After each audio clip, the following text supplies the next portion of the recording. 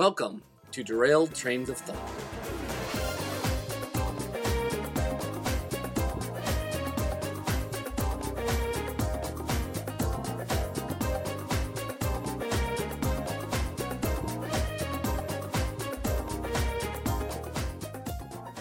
All right, welcome to our our 14th podcast. This is Nick Hayden, aka Captain Nick. And this is Timothy Deal, aka Rickeren Chandler.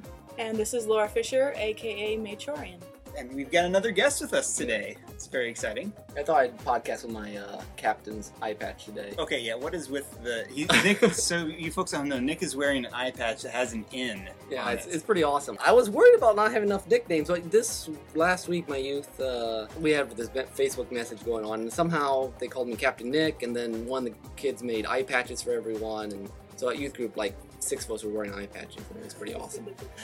That is amazing. And it was really nice because one of my lenses, my glasses I wear at night fell out, so I just wore my eye patch and the glasses. It was much easier than fixing it.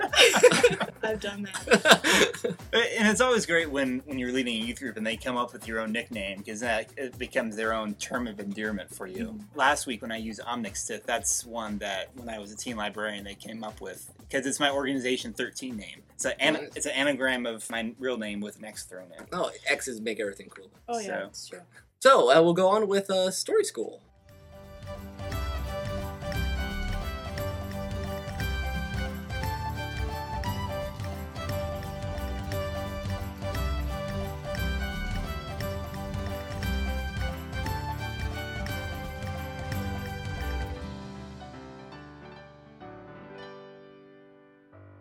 Laura Fisher is with us today because we're going to be talking about fandoms, about fan communities and fan fiction and other such things. And Laura has very good insight into those. Laura, you want to introduce yourself, kind of give us your expertise? Sure. I wanted to be a writer since I was very, very small. In fact, I realized recently that I wrote my first story before I knew how to write. I had a little notebook and a pencil, and I scribbled in it, and I thought that looked like cursive. And I drew little pictures, and that was my first story. And it was about Link from Legend of Zelda. So I wrote my first fan fiction when I was probably 4 or 5 years old. Wow. That is awesome. You've been starting from a very early age. Yes, very early. I've been in several fandoms, as they're called. When I was about 16, I took part in a Star Wars website called SW Story, where we did group projects. One person would write a chapter, and then another would write a chapter. There would be branches at the end you could follow, and it was like a choose-your-own-adventure that was written as we went. It was very fun. But the best stories, it turned out, were those where one person took a line of plot and just kept going and didn't wait for people to add on,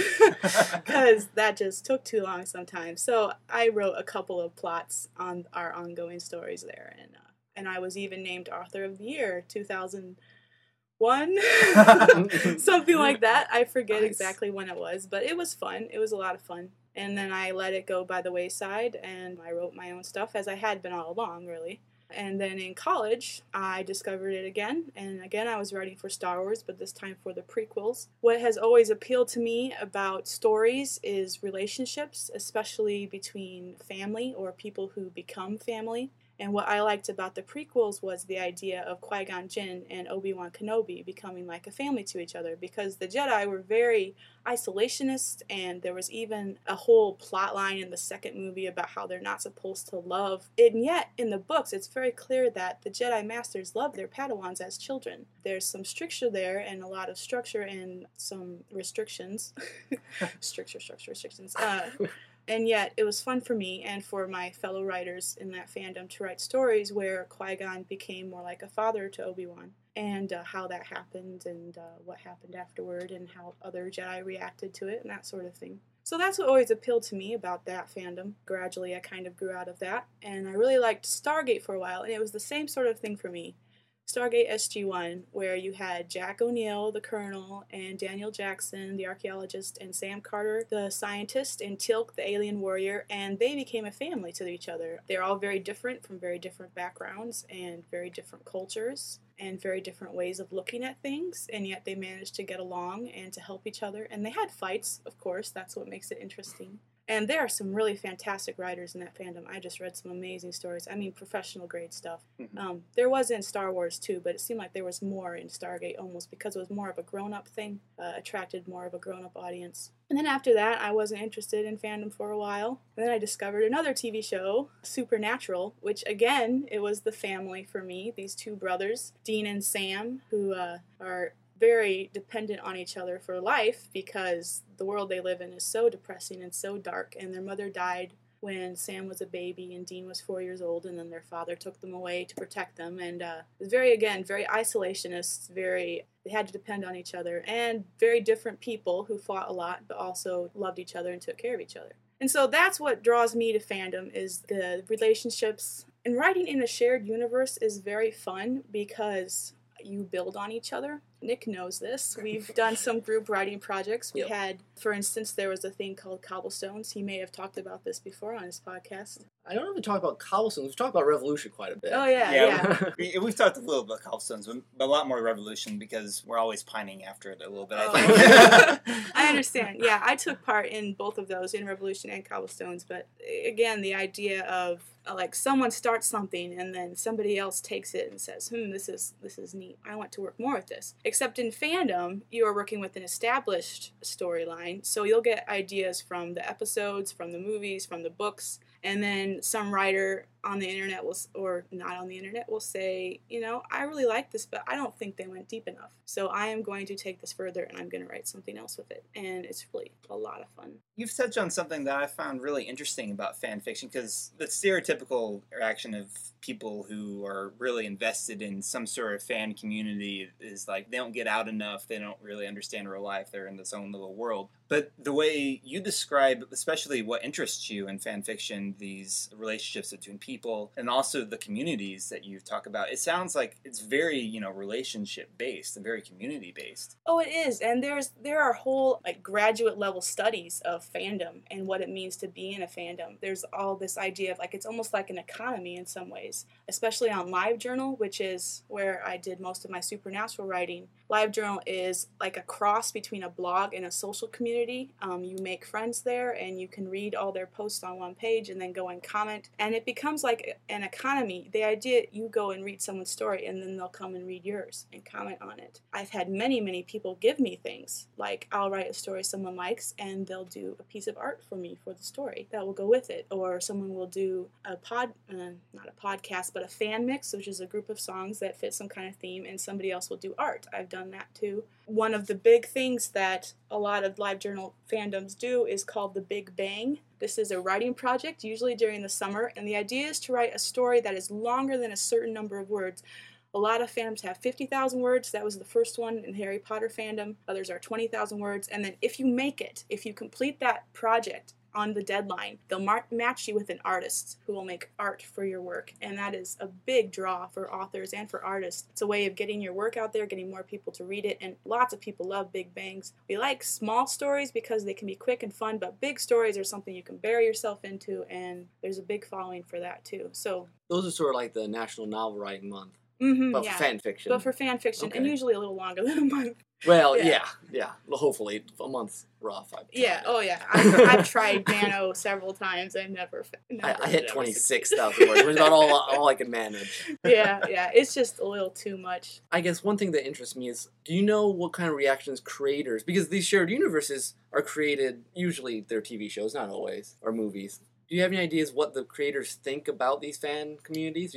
Do they like them? Do they embrace them? Do they kind of wish it'd go away? Oh, there's all different sorts of reactions. It's actually kind of interesting. Like, some authors do not want fan fiction at all. Any kind of fan fiction they don't want. Even Gen, which would be like non-relationship fiction is the term for it. Like Mercedes Lackey has forbidden fan fiction for her works. So fanfiction.net, one of the biggest websites that hosts fanfiction, will not host works based on Mercedes Lackey because she won't allow it. But there are other authors like that too.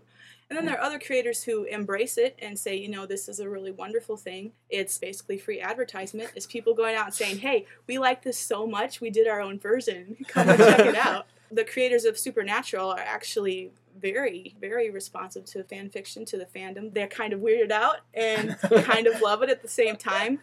When Misha Collins started on the show in season 4, he was a brand new character, a brand new direction the show was going on. Always before, the show had emphasized that there were no angels, there was no God, it was just a bad, bad world. And then Misha Collins showed up playing the angel Castiel, and so it was a big explosion. Everyone's like, oh my goodness, there's angels now! And Misha was kind of an unknown actor.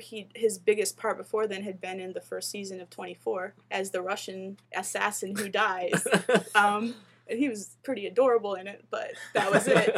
And so this was his first kind of big role, and he has talked many times about how amazed he was by how the fandom embraced him and loved him and, like, immediately started communities based around his character. The instant that episode went up, there was SBN_Castiel on LiveJournal, like, that night. Wow. Yeah, no, it goes pretty fast. Fandom can move very quickly. So Supernatural creators really embrace it. Anyone else you know offhand? Or I assume most of them are probably just, you don't know, they're just kind of in the middle, they let it go. There are some who just kind of ignore it. George Lucas used to encourage fan-made videos and things like that back when it was much harder to make a home video. Now it's so easy, he's kind of stopped encouraging it. They used to have contests, I don't think they do anymore. But he's never said, do not write fan fiction. And on the official, one of the most official Star Wars websites, theforce.com, or theforce.net, was where I wrote a lot of Star Wars fan fiction, and it seemed to be pretty well sanctioned. Others just never say anything. So fans assume, well, as long as, no one cares. No one cares, they'll just keep doing it. And even those who forbid it, there are still people who will write it and just do it anonymously and hide it somewhere on the internet. Yeah, I know that. I had read that J. Michael Straczynski doesn't like anyone to do fan fiction in Babylon 5 universe. Mm-hmm. Are there any cases that you know of where the fandom has influenced a show that's ongoing? Well, yes. Okay. I figured there was. But... Well, I mean, I keep talking about Supernatural. Well, that's what you know. Because that's the biggest fandom I've been in, the most I've been involved, really. And I started talking about Misha Collins, but even more than that, Eric Kripke, the creator of Supernatural, has pretty much explicitly, in the show, said that he appreciates fandom. And some fans didn't like some of the things he did. They were very meta, They did it just for the fans, and it becomes a little too obvious. He's done several episodes that were meta. Like, there's one where Sam and Dean discover that there are books written about them. And Nice. They're being written by a guy named Chuck, who turns out to be a prophet of the Lord, who is getting these visions of Sam and Dean's lives and then writing them down. And Castiel explicitly says, yes, these will be known as the Gospels of Winchester. Wow. So, yeah, and then there's a fan on the show named Becky, who is a big fan of the Supernatural books, and she writes fan fiction. And she becomes Chuck's girlfriend. So, basically what Eric Kripke was saying was, I love the fans so much, I want to take them out. Nice. At least that's how many people have taken it. Other people were not so happy, just like, I want my fourth wall back. Well, Doctor Who talks about there being people watching him, and or as far as, which makes sense. He causes enough of a stir wherever he goes. Yeah. Most shows are much more nuanced in their acknowledgement that there are people watching. Supernatural's right out there. And it always interested me in, what level, and not just in fan fiction, but in what level fan communities themselves influence the shows that we watch. I think in Star Wars, to a certain extent, I've never really understood Boba Fett's appeal. He appears in the first... Each time he appears in the original trilogy, it's so brief. Weirdly enough, and this is me defending the prequels again, but weirdly enough, I think when we saw his father, Jango Fett, it was like, that's the Boba Fett that the fans had always wanted to see for whatever reason. And then they started hating him. Yeah, exactly. Yeah, no, I agree. It is very odd how people take things, and sometimes you give them exactly what they want, and then they don't like it. They didn't want it. No, like you, I never really understood the appeal of Boba Fett. Like, not emotionally. On an intellectual level, I can see, yeah, he's cool, and you like exploring the idea of him, and there were stories written in the extended universe, the novels and the books about him that people loved, like, Boba Fett's just, awesome. And then once you say, oh, here he is as a little kid, I was like, no! Okay, well, that's fair. Yeah, that's fair. He's not cool anymore.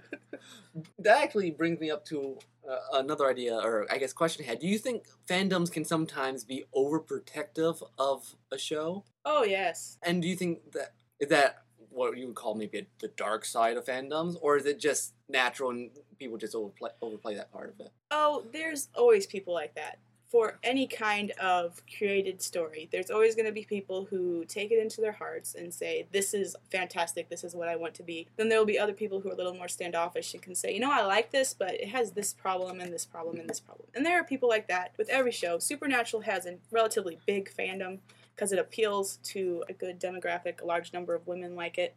Women are mostly who do fandom, just speaking in general. Who write about it. Yeah, like there's no really hard numbers, but probably 90% of people who participate in fandom are women. And Supernatural just happens to be a show that appeals to women, so it has a big fandom. And there are so many people that I know personally who say this show is so great, it can never do wrong. There's a bad episode like, oh, it was awesome, I loved it, you know, it's fantastic, every second was pure genius. And then there'll be other people who, like, they loved it in season 1 and season 2, but season 3 kind of like, oh, this is crap, I hate this now. You know, it's like, that always happens. Every season there'll be someone who says, I don't like the show anymore, and other people are like, it's so great, it's just getting better. Yeah. So there's extremes on both ends. There's extremes on both ends. There's extremes on every end. I mean, it's a multifaceted thing, because people are different, and you get a big enough group of people, you'll get all kinds of people. And I can attest to that myself, and I think it's no secret around here that my biggest fandom is probably anything related to the Muppets. I am wearing a Kermit t-shirt as we speak. But it's true, anytime the Muppets have tried to stage a comeback of one kind or another for the last 10 years. Mm-hmm. And anytime, you know, there's been a new movie or a new TV or, you know, rumored TV show, there've been a lot of rumored TV shows that never happened. But anytime, I would always go to the forums, and, you know, there's definitely a Muppet fan community out there as well. And the discussion boards are always, is this the right thing? And debating whether or not this is the, you know, are they trying to be too hip? Are they trying to be too childish? Or are they, is this what Jim would have wanted to do? And I'm not surprised at all. No, that's exactly the sort of discussion you get in every fandom I've been in. Before I was on LiveJournal, in Stargate, there were these email lists to get sent out, and it'd be the same thing, people talking about, you know, Daniel Jackson left the show and now he's come back. Was it the right way to do it? You know, it sucks now. We hate Jonas Quinn, you know, it's etc. I don't know. And even now, I actually read a very good article about, because of the new movie coming out, and it's generating more attention like any TV movie they've done in the last 10 years, for good reason. Disney's doing a great job with ad campaign. But basically the article was how to prepare for the new movie, you know, let's get in the right mindset here. And one of the things he said is, you're going to see a lot of people talking about, yeah, I'm a hardcore Muppet fanatic. And in your head, you're like, where have you been all this time? We've been following them. We know all these characters. You think just because you know who Bunsen and Beaker are, you think you're so awesome. Think you're a fan, yeah. Oh, there's that too. But he was like, be calm, you know, we want everyone to enjoy all the Muppet glory. So, but there is that sense of ownership about it, and, and entitlement almost, which gets really hard sometimes when the creator's like, but this is how we want to do this, and the fans are like, no, you've got it all wrong. Oh, every fandom has moments like this. I'm not even really a part of the Chuck fandom, you know, the TV show with the guy who's the intersect, but I read an article about how the fans were throwing this big hissy fit because Chuck and Sarah weren't together yet, and like it was like in the first few episodes of the most recent season, or the season before that, because they are together now. But anyway, and there's this article about how they were all like, someone wrote a review and they had comment pages like 200 pages long, all these people saying, why aren't they together yet? They're supposed to be together. And I'm sitting there as, you know, a casual fan. I enjoyed Chuck, but I'm not in the fan, and be like, well, obviously they're setting it up for later. Come on. But yeah, there's people who expect things to go the way they want it to go, and when it doesn't, they're like, I hate this now. Last episode, we actually talked about how to read a story, you know, how the creators see it. And so it's interesting that disconnect sometimes. The people who love it the most don't see it the way that the people who are actually, you know, in the process of making it do it. And of course, we had to talk about Lost, and I will bring it up one more time. Because that was, again, a case where some fans had a very different understanding than the creators did. I think that's a good example of part of, it sounds like fandom is the shared community. It's talking to other people about something a large number of people enjoy. And what Lost had is that now they didn't just like to talk about it, they like to try to solve it. Yeah. And I think that caused kind of a very, very rabid fan base. Yeah. Because it's not just I'm invested in the characters, I'm invested with my conception of what the show is going to be in the future being right. Yeah. Which I'm not sure had ever been done to such an extent, sort of like the X-Files. The X-Files had tried some. Yeah, I think Lost, seemed like there was another show between X-Files that try to use the internet like that. Maybe some Josh Whedon stuff. Oh yeah, probably Buffy. Buffy's got a huge fan base. But it seems to me, and maybe you can confirm this, that fandoms tend to rise more around visual medium because it's easier to have a shared community about it than books. I agree. Yeah, I think books are very subject to interpretation. You and the person next to you can read the book and have entirely different ideas of what the people look like, how they talk, what exactly is going on in the scenes, you know, like what's going on behind the scenes, what the characters are thinking. In movies and television, it's usually pretty clear. I mean, there's some subject to interpretation, but it's much more, you know what they look like, you know what they sound like, you know how they talk, you know their mannerisms, you know exactly their reaction to when somebody else blew up a bomb, what their face looked like as they were looking at it. Everyone has a very specific look at what the characters are and what they're doing. Well, I guess everyone's processing at the same time if it's a show on. Everyone's watching it the same week as opposed to, you know, Harry Potter, because it's very popular, has a big fandom, but it's accumulated probably over the years. Oh, yeah. Harry Potter is multi-layered. Because it seems like you would have to hit one of those series that hits bestsellers multiple times to hit the sort of fandom level. Oh, yeah. It's much harder for books. Yeah. Yeah, and more people watch television than watch exactly. books anyway. And it's easier to absorb. Yeah, and TV shows nowadays tend to have bigger fandoms than movies because there was quite a large fandom based around Inception for a while because it was such a unique idea and interesting characters. And the characters didn't really get explored much beyond, like, Leo's character. So people wanted to write about them. But that's kind of died away by now because it was one movie and it was over and obviously didn't need a sequel. And there was plenty of discussion about what that top meant at the end. Oh my goodness, that went on forever. Oh yeah. But it's sure there's still people writing for it, but it's pretty much done. Whereas an ongoing show like Supernatural, which is in its 6th season, just finished the 6th season, every season you've got more people coming on and watching it. You've got people who stayed on from the last year, and it just keeps getting bigger and bigger and growing and growing. And every episode, you can sit down on a computer and you write your reaction to the episode and say, I like this part, I didn't like this part, blah, blah, blah. And everyone will do that, and then you'll go to your friends list on LiveJournal and read everybody's reactions and comment on everyone. It just makes you so deeply involved when you have something that is airing every week. I wonder if Dickens ever had fan fiction written. Oh my! I'm sure. They're probably, or at least stories told, you know, more oral, but because the serialized format lends itself to a greater involvement. Oh, I know for a fact that there were things like that because before there was TV, of course, there were books, and everybody would read them. There'd be the Penny Dreadfuls. Oh yeah, and there would be unauthorized sequels, unauthorized finishes to ongoing series. There'd be all kinds of stuff like that. I'm sure Dickens had his share. Yeah, I'm sure. Probably. I know. I saw at one point. I saw a book in the library that was about the life of young Long John Silver.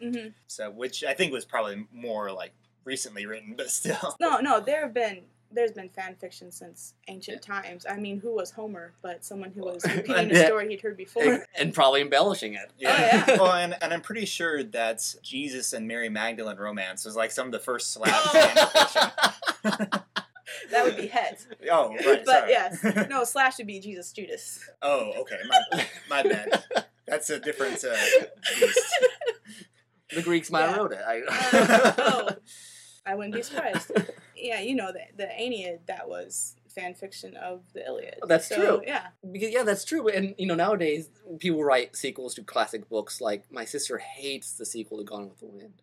Oh. But, you What's know, it called? Scarlet, I think? Is it? I think it might be. I can't remember. Mm-hmm. But yeah, I think she just can't stand it. Yeah. Well, that's unofficial, isn't it? Yeah, I would think so. Yeah. I wonder if there's a different perception because unofficial sequels to classic books is like being clever and literary. Yeah. But you know, writing an unofficial sequel to a TV show is like, oh, that's just fan fiction. Which sometimes I like, sometimes I don't. Like I love the Peter and the Starcatcher series, which is a series of prequels to Peter Pan. They're really fun adventure books. Mm-hmm. But I don't like the entire concept behind Wicked, which is that Broadway musical. Oh yeah. Which I know a lot of people love it. My sister loves it, but I'm like, she's a witch. I don't need you to color it in gray. Wizard of Oz should be in black and white. In my opinion. Yeah, I understand where you're coming from with that.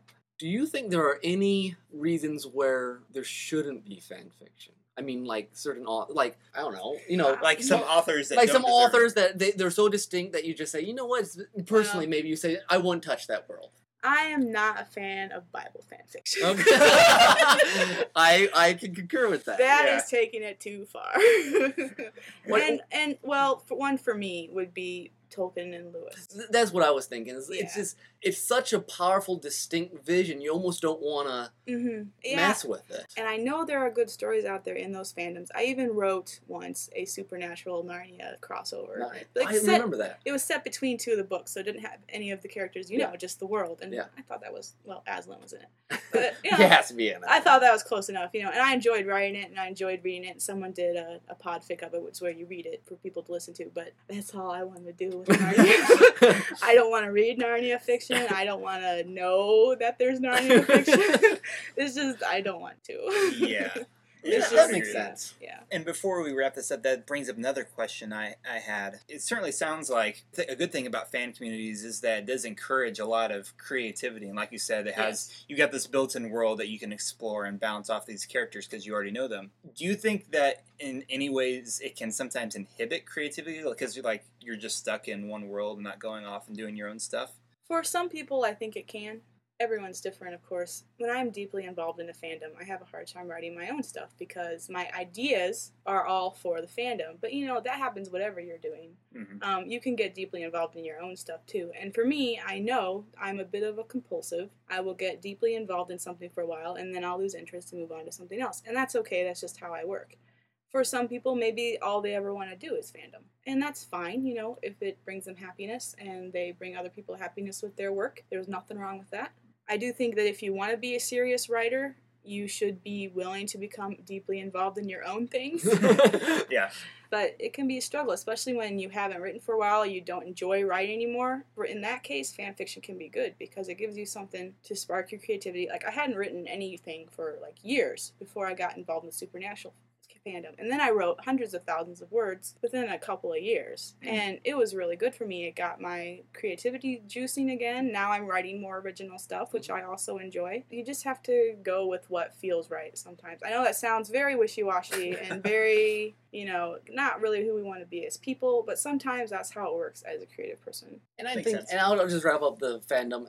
It seems to me that one of the real benefits of fandom, it brings back the interactive social aspect of writing. Because writing becomes so, like, you're in your little office and writing stuff, and they send out to publishers, they say, no, this is horrible. Yeah. The community of writers seems like a really, something I've always wanted, but I've never been yeah. involved in fan fiction per se. Yeah, and that's one thing that can be dangerous about fandom is you can get addicted to it because it's instant feedback. You post a story, and then if you have a number of people who like your stuff, as I do, you'll get comments almost instantly.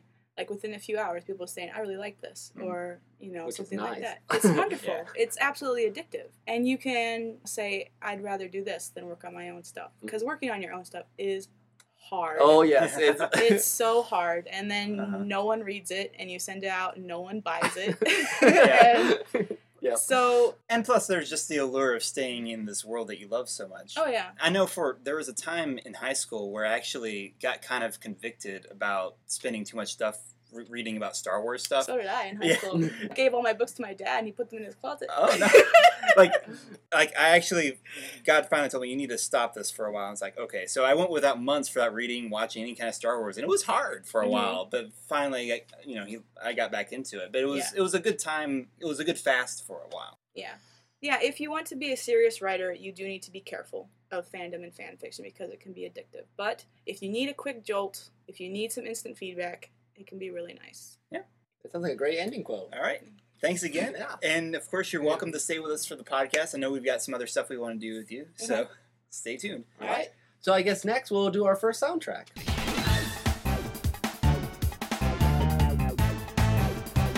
What's going on?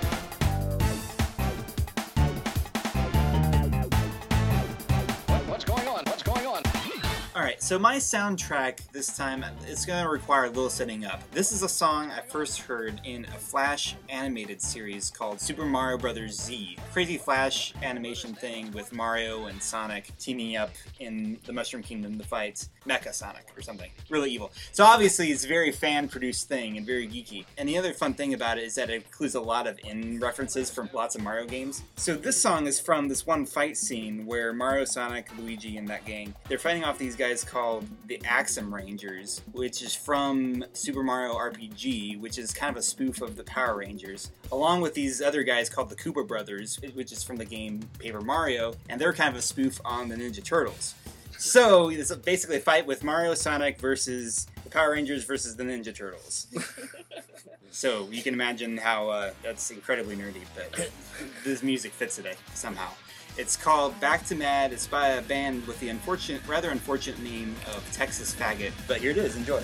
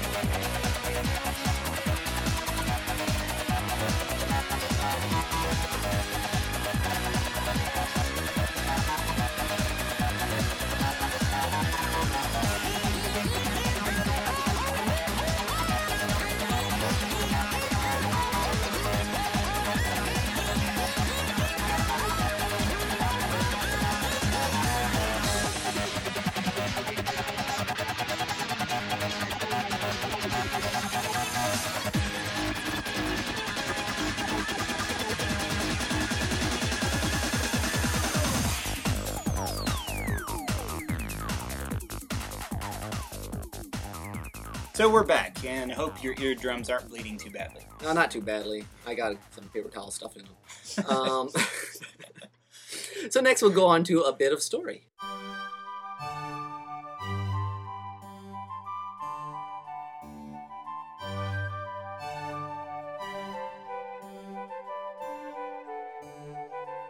For today's bit of story, we decided that since we have our guest here, Laura Fisher, who is going to read one of her short pieces of fan fiction. Alright, this is a very short fic known as a comment fic. On LiveJournal, comment boxes have a character space limit, so it's fun to try to write a short story that fits within that character limit. This was based on a prompt from a friend named Lita of Jupiter. She wanted Obi-Wan and Dean, and her prompt word was bar fights. Now, so this is a crossover, which is one of the great things about fandom, is you can take two different worlds that just seem so strange and put them both together. And there are several different kinds of crossover. The most common one would be ones where you can say the two different worlds pretty much exist concurrently. Like Supernatural and Stargate SG-1, you can say pretty much they both exist at the same time. They're both set in America in modern times. They seem relatively similar. So you can say, you know, while SG-1 is going off and fighting aliens, Sam and Dean are fighting monsters. Sure enough, that works. But then you've got, like, Star Wars Supernatural, which is a little harder. And this is more what you might call an alternate reality crossover, where you just decide pretty much these characters actually exist in this other world. So, for the basis of this crossover, I decided that Dean and Sam just have always been in the Star Wars universe.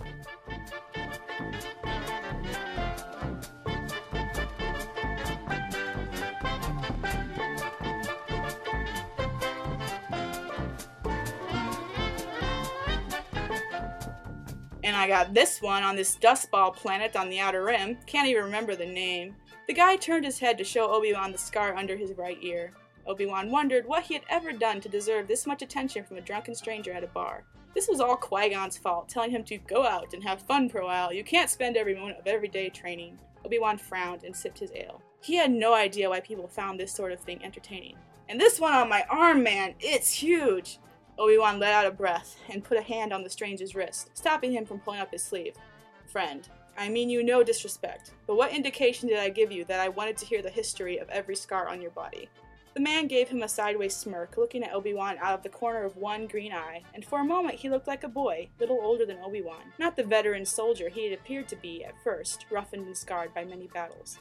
Hey buddy, no disrespect taken, just wanted to get your attention so it would look natural when I did this. He leaned in close to murmur in Obi-Wan's ear, There's a couple of guys telling you, back corner near the holochess table. Then he leaned back, smooth as silk, tipping his glass toward the bartender to signal for another round. Obi-Wan didn't turn around, but expanded his senses to take in the men the green-eyed stranger spoke of. It was 2 of the mercenaries he and Qui-Gon had fought on their last mission. Their minds were full of malice, and yes, they intended to do him great harm. But Obi-Wan was a Jedi. He turned toward the other man, casual, setting his glass down and putting his back to the bar, angling his head so that he appeared to still be deep in conversation. Thank you, friend. What is your name? I'm in your debt. I'm Dean, dude, and no sweat. You want some help taking care of these guys? I am a Jedi Padawan, Obi-Wan Kenobi. I can handle it. Dean raised his hands and turned in the same way Obi-Wan had, leaning back against the bar. Didn't say you needed help. Asked if you wanted it. Obi-Wan gave him an assessing look, seeing the hard competence barely hidden by his cocky smile, the rippling of well-hewn muscles under his tunic. Dean's sense in the Force was focused, powerful, and surprisingly pure.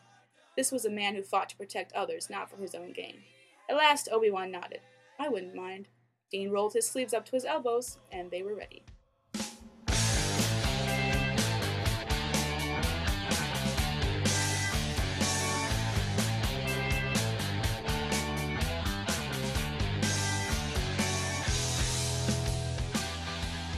Very nice. I did sense just a little bit of fangirlism with the description of rippling muscles and stuff, but we'll let that pass. I enjoyed that. That was nice. Yeah, very nice. And I guess we'll end our bit of story. And so let's go on to our next segment.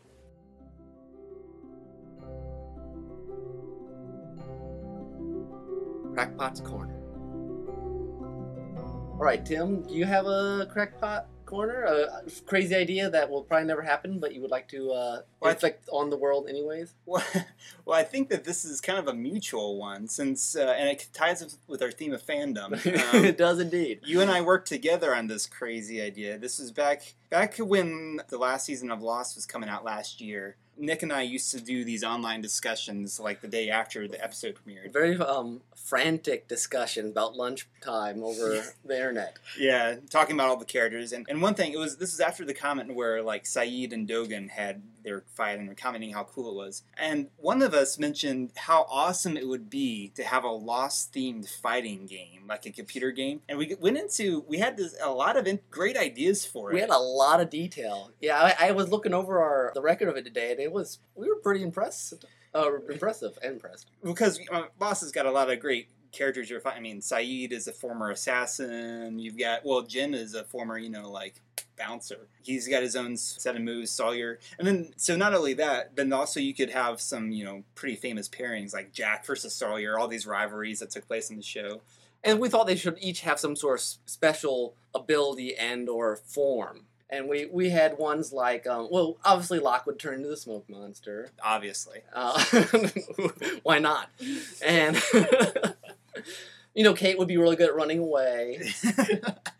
Hurley could put on his Mr. Clucker's outfit. You had a lot of crazy ideas for Hurley. Like, between, I think the VW bus. The VW bus would come out and smack someone, or he, smash someone with a giant Ankh. Ankh from the... Ankh, yeah, that's the word. We had a special boss, Mikhail, who you had to kill him 3 times. That's right, because Mikhail it's really hard to kill him off. And then Sawyer, we had Sawyer, and then if Juliet would die, he'd go crazy on everyone. That's right. Well, I think taunting would have to be a big part of it. Some characters would have really powerful taunts that really throw the other one off. Like Ben would be really good at it. Sawyer would have all kinds of, nicknames he could toss to the other one. The thing with Ben is that he could take a beating, constantly. That's true. Because Ben is always getting beat up. He wouldn't be very strong, but he could take a licking. Yeah. And then one of the coolest ideas though was the destructible stages. You'd have like the hatch that you'd only have a certain amount of time to fight in before it blew up, or in the submarine before it blew up, or the freighter before it blew up, or the looking hatch, or the looking glass before it flooded. A lot of things got blown up and lost. Well, quite a bit of stuff. The thing is, if you fought Richard, you couldn't kill him. Oh, that's true. Well, I guess you could kill him. Well, if the island let him die. Well, part of our idea was, I think we also had the idea of maybe doing like a tag team mode, where Jack and Kate would tag team up against Charlie and Claire could work together, and like if Charlie would die, then Claire turned to feral Claire. Mm-hmm. Like, I think anytime one of the partners would die, the partner would like become really intense, and you almost didn't want to kill the partner because it was so dangerous. Desmond could read what you were going to do before it happened. We never quite figured out the game mechanics on that one. But then the other idea was to turn it into a card game. Oh, yeah, we didn't talk too much about it. It would turn like a Killer Bunnies-esque card game where there'd be, I guess, two sides. It'd be the Man in Black or Jacob, and you're trying to either redeem characters for your side or kill them off, I think. It'd have to be, I think it'd be very story-based almost. Yeah. But I'm not as familiar with card-based mechanics, so I think that's one reason why we never... I mean, Killer Bunnies is like the only one I've really ever played in much detail. And that's insane anyways. Mm-hmm. Yeah, that's true. But at least it's not Yu-Gi-Oh! Or Magic. So yeah, that's our... I think when you petition, I think Damon Lindelof would be all about a fighting game with Lost. I think he would too. He seems to be geeky enough that you'd get then into if you put like up, down, left, right, B, start, then you can play as Damon Lindelof and Carlton Hughes. That'd be awesome. That would be fantastic. Of course, some people would get that just so they could beat them up. That's true.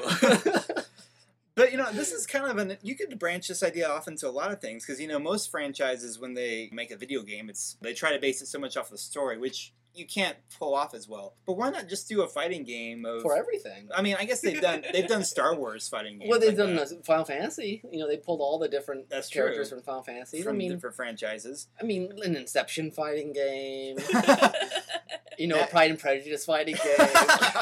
Well, you never know. I think they're planning to do a movie on Pride and Prejudice and zombies. Oh, now that would be. So I'm sure that's around the corner. No, it needs to be a first-person shooter with Mr. Darcy and a shotgun. I think it'd be pretty awesome. That would be interesting. Yeah. What's the mansion that Bingsley lives at? Netherfield? Okay, no one knows Pride and Prejudice. So. No, I should. I have 4 sisters that watch it regularly. I've read it more than once, but I don't remember that many details. Well, I've seen the movie a couple of times with Natasha, and I've read it once. But yeah, I think fighting games for almost everything. Yeah, it could work. They could make a lot more money off it. Come on, Cowboys vs. Aliens Cowboys Aliens are Yeah. asking for a fighting game. Yeah, Yes. Seriously. Oh, they probably already have Or one. they just need Yeah, here we go, just Spielberg's greatest hits fighting game. Oh man, like Cross doing them. Yeah, that could be awesome. Like, man, although it'd get really messed up if you had a crossover of like War of the Worlds and E.T. Oh, that'd be sad. That would be sad. I think we should do that. Yeah. So we need to start a game company now. Well, Laura, I'm sure you've had a lot of cracky ideas in your fan communities. Can you think of anything that was probably the most far off? I know some of the memes that you would do were very entertaining when you'd have like a set of questions and then see like how characters would interact with each other and. Mm-hmm. Well, actually, crack is pretty much a genre in fandom. I should have known. People will write crack stories with the idea of being, this is so crazy, you couldn't have come up with it unless you were on crack. So, like, characters turning into animals, male characters turning into females, and vice versa. Objects coming alive, just lots and lots and lots of those. And some of them we probably hope will never come into fruition. Well, and you've got a world where magic is real, pretty much That's anything. true. Of course, if you call cracky as a genre, sometimes Doctor Who is cracky in and of it's itself. true. It doesn't even need fan fiction to become insane. No, every show, like, toward the end of its run, does more what you can call canon crack. It's like, yes, this actually happened in the storyline. Yeah. All right. I guess that's our episode for this time. Mm-hmm. Okay, you can get a hold of us at our website, which is derailtrainsofthought.blogspot.com. Leave us comments. We will... We'll talk about them if they're interesting. Yes. So I'm going to try to give you some sort of award, but we have no awards. free publicity for your site if you talk about, which we'll mention Laura's in a minute here, but let's also mention that we have an email address which no one has ever used, but we always mention it anyway. It's derailtrains@gmail.com. Send us artwork. Yeah. And yes, we don't have any fan art of our own. Of course, people don't really know what we look like unless they've met us before. Well, I have a pirate eye patch, so That's true. That's all you need. Yeah. And you could dress me up in an Organization 13 outfit if you want. But you wearing a current shirt, so Oh, that's true. So, yeah, one way or another, you can do it. yeah, if we have enough stalkers out there, they can figure out what we look It's like. like Kermit and a pirate. Do it. Yep, that'd be awesome. But, Laura, do you want to share with us where you do most of your stuff? I'm mostly based on LiveJournal. It's maychorian.livejournal.com. MAYCHORIAN. I am Maychorian pretty much everywhere on the internet. It's a word I made up. So if we see Maychorian, it's probably you. It's probably me. At least we hope so. And so I guess I'll go ahead and introduce my soundtrack. Speaking of fandoms, since Tim and I can't help but mention Lost almost every episode, I thought I'd finally play some music from Lost. Michael Giacchino, who did the music for Lost and Alias and Up and Ratatouille and Cars 2 And Super 8. and Super 8, is one of my new favorite composers. And I decided to play the final song from the final episode, the final season. It's called Moving On. It's 8 minutes. I won't play the whole thing. I can't play the whole thing. Kind of ironic title since some of us can't seem to move on. I know. It's kind of sad. We have to go back. But I thought it had some of the reoccurring, more melodic themes to it. I read actually today that Michael Giacchino, over the course of Lost, developed over 40 themes for characters and ideas that he interwove, and I guess most of them got used in season 6, one way or another. Nice. But so this has some of the big themes, the life and death themes, some of the other themes, and I hope you enjoy it. It's really pretty and nice and stringy. So, All right. so yes, this has been Nick. And this is Tim. And this is Laura. Ciao. Adios. Bye.